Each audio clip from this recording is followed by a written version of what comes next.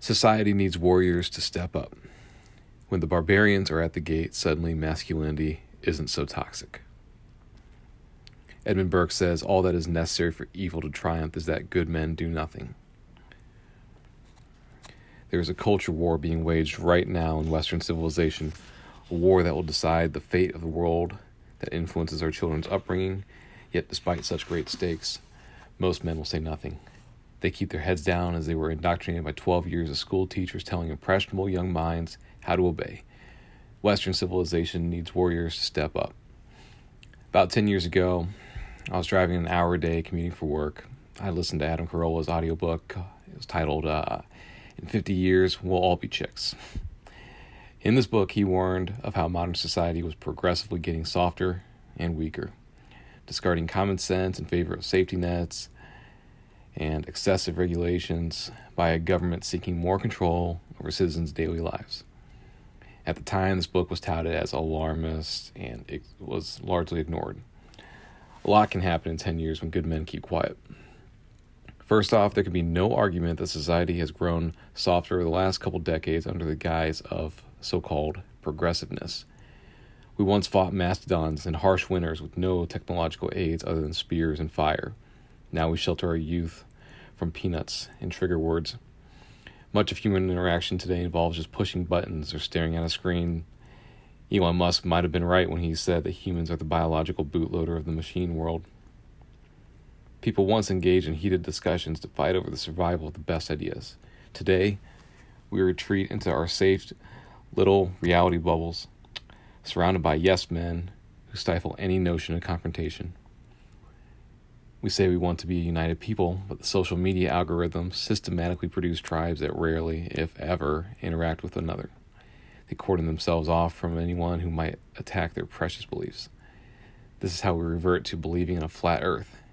Every man on earth has a camera on them, right? So where's the fucking cliff into the void of space? Post that shit on Instagram. Silicon Valley is a massive part of the problem. They've created a class-based techno-society. On Twitter, there is the privileged blue checkmark class that receives special treatment and a disproportionately louder voice. Beneath them, there are the plebeians who are forced to fight for scraps of engagement. The giants of Silicon Valley seek to control the context of human discourse, and it is through algorithms, hoodies, and learning to code that they control the future of Western civilization. As more men lose their jobs at the factory, jobs they were trained to do from first grade all the way through graduation, the tone-deaf techno-elitists simply scoff at their plight, saying, learn to code. Yet if the roles were reversed, and coders were forced to assemble the Tesla they covet so much, or even change a fucking tire, they'd be as lost and hopeless as the truck driver who can't so much as read QBasic. The divide between the techno class and the manufacturing class has never been greater. They may as well be from two different planets.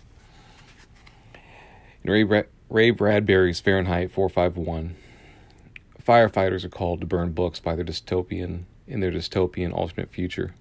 By destroying all works of literature, the truth of firefighters of the past stopping fires, rather than donning flamethrowers to burn such great works of art, is lost. This truth is literally incomprehensible to Guy Montag, the book's protagonist.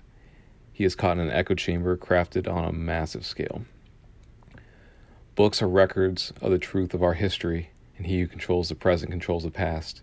He who controls the past controls the future. And as we see the techno-elite of Silicon Valley wrap their coding fingers around the modern-day public square of social media, they are creating the context that suits their vision for an ideal world. Today's algorithms are the Fahrenheit 451 firefighters of the digital world. Those who are guilty of wrongful thinking are wiped clean from the digital public square, despite what your First Amendment rights may guarantee. It gets worse. This creates a rippling effect that leads to the masses self-censoring for fear of being canceled themselves. You know it's true. You found yourself erasing your thoughts out of fear. I, too, have decided it wouldn't be safe to share that thought. I might think, what if I get reported or banned? There isn't much that can be done to combat being banned or censored on social media. Hope is not lost, though. Recently, older forms of social networks have seen a resurgence. Blogging and email have both made a massive comeback in recent years. and it's cheap to do this yourself. Men who are sick of watching the decline and doing nothing now have a voice to inspire untold numbers of men who are lost and disillusioned. Through writing on a blog, you can stand up and fight against the decline of honor, masculinity, and truth. Nearly 3 years ago, I started writing on PathToManliness.com. At first, it was merely an outlet for my frustrations at a world that was distancing itself from reality day by day. Now it has become a platform for thousands of men to be inspired every month, and that number continues to grow. During the 2016 election, there was a term that kept getting brought up, but is now an afterthought: the silent majority. This stuck with me. As I've traveled around this great country, I noticed that the traditional and sensible types are often found in that silent majority. They rarely speak up, and they are often shouted down by mobs when they do. Social media makes it especially easy to shout down a voice that you don't agree with. And most of these people are too busy raising their families or working jobs, many times multiple jobs, to concern themselves with social issues online. The very nature of the mainstream news, the internet, and particularly social media is designed to reward those who spark outrage. And what sparks outrage more than unconventional, controversial, or outright insane ideas? To speak up and say that a man should love a woman, raise kids together, and stick to traditional roles is not as exciting as the stories of identity politics, school shootings, or sex scandals. In the battle of order versus chaos, the internet industrial outrage machine craves chaos, even if order reigns for most of the real world. Social media is the digital battlefield for our souls. Our malls are dying, and with it, our real-world public square. The mall rats of the 80s and even the 90s are a dying breed. A few malls struggle to stay alive, but they are no longer the communal gatherings for teens and adults they once were. Gone are the days of meeting up with friends at the food court and pumping quarters into the arcade machines. They've been traded in for free Prime shipping. Where we once spent Friday nights picking out a movie at the local Blockbuster, we now sit on our couch scrolling through an endless digital selection of movies and shows on Netflix. The internet is no longer the place for nerds to retreat to. It has become the modern-day social gathering for the masses. This means that whoever controls the context online controls the course of culture, social norms, and the ability to spin whichever truth suits the victor. History is written by the victors, and social media has already become the battlefield for everything from what becomes culturally acceptable to swaying public opinion on social issues to the moral justification of real-world battlefields. Social media has become the ultimate battlefield of ideas, and this narrative warfare will only become more prevalent in the future. More and more people are being raised thinking social media is normal, as it has been a part of their lives since birth. With less public spaces to congregate in, it only makes sense that people will spend more time online. One battle that is being waged now is the narrative to frame traditional masculinity as so-called toxic masculinity.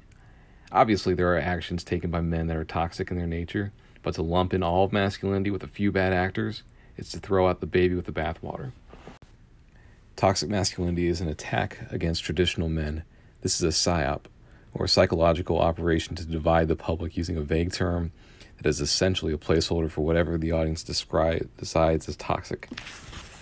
This can mean anything from truly toxic behavior, like being violent, to more mundane non-issues like manspreading. To combat toxic masculinity while shouting the future is female is truly toxic behavior. How are young men or boys supposed to interpret this divisive behavior? This is particularly damning when many men today are struggling. For the first time in the history of civilization, there are more women in the workforce than men. This should surprise no one, since more women have been graduating college than men. In 2017, 56% of students on campuses across America were women, and this trend is expected to rise. By 2026, the number will hit 57%.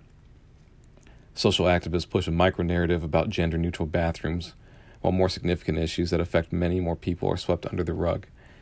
Men are often seen as expendable. They are blamed as oppressors, even when they are a minority today in colleges. Schools teach boys to be quiet and to blindly obey authority. Often when men do speak up about real-world issues, they are told to man up or to deal with it. At the same time, men are lambasted for not being open with their emotions or sharing their problems. It seems that much of society wants men to open up and connect with their emotional side until they actually do. How does a man stand up to the insanity that is being preached today?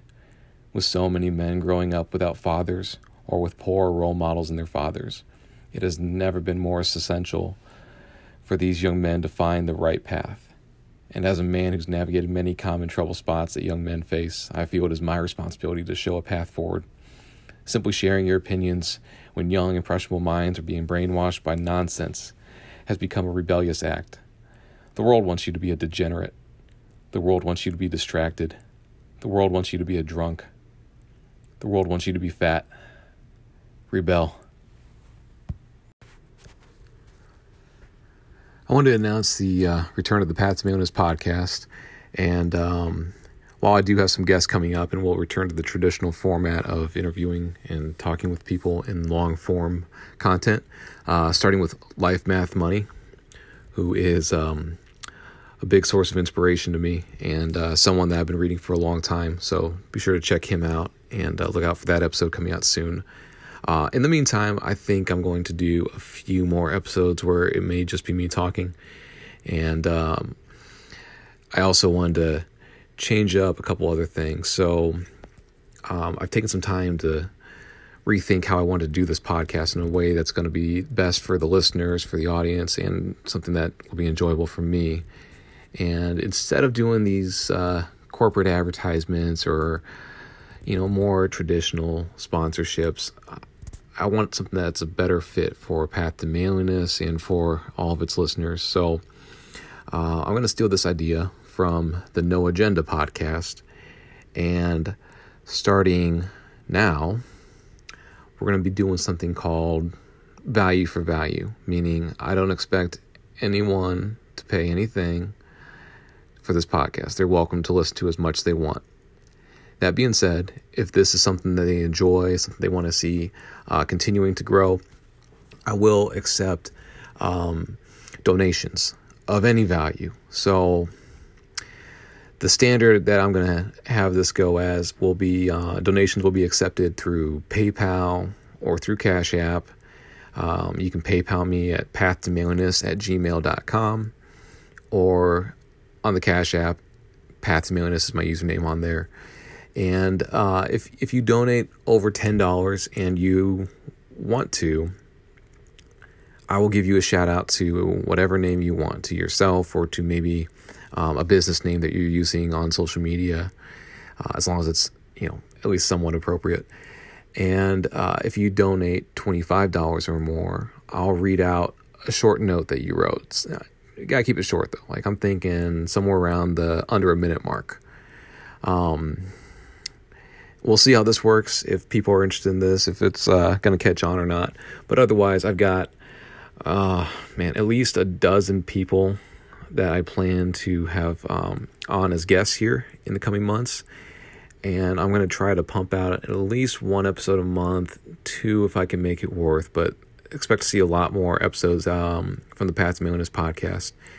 And expect some exciting things in the future. So if you've been a long-time listener since the beginning, thank you for being such a devout follower. And let's see if we can avoid such a long break as this last one here. But I really do enjoy doing these podcasts. I know a lot of people have enjoyed listening to them. So it's going to be a big year.